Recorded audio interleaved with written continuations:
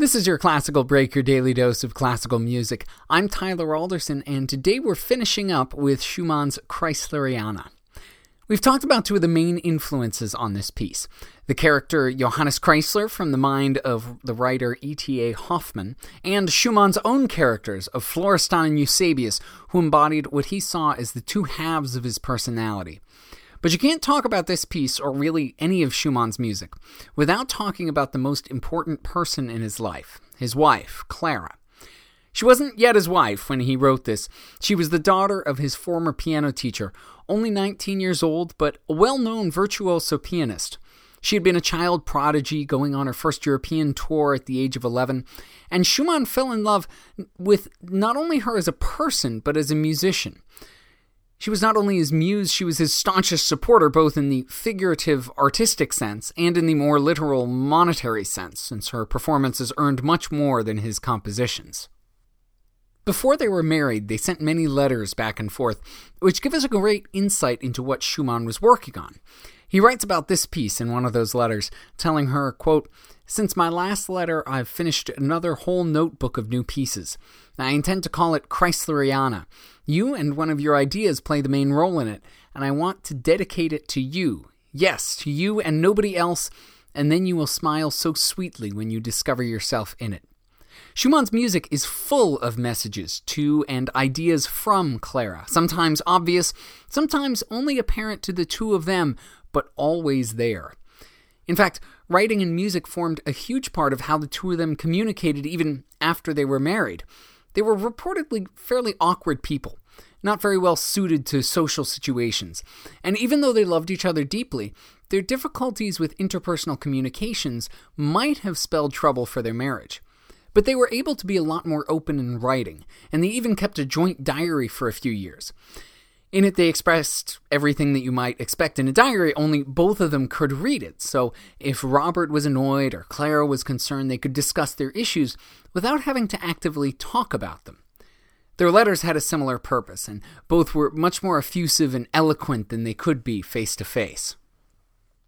And the same was true in music. The feelings that Clara stirred in Robert are evident throughout Kreisleriana, mixing passion with the sadness of being away from his love and his fear of losing her.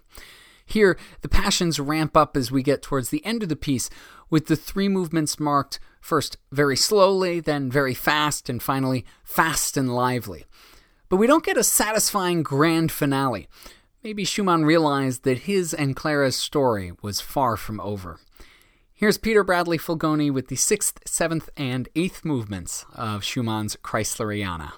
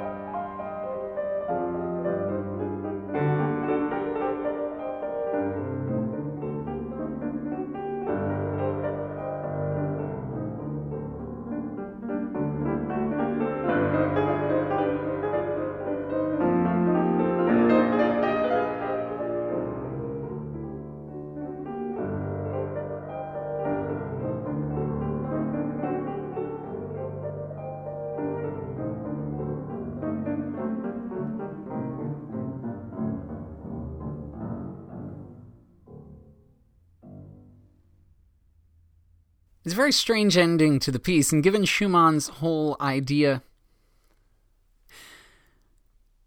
It's a very strange ending to the piece, and given Schumann's whole idea of the dichotomy between the passionate side and the more dreamy side, I've often wondered if this is him drifting off into a dream.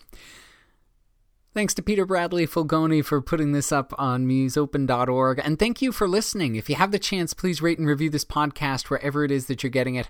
I'm Tyler Alderson, and tomorrow for your classical break, we'll be listening to a wind quintet written by Giuseppe Cambini. I'll see you then.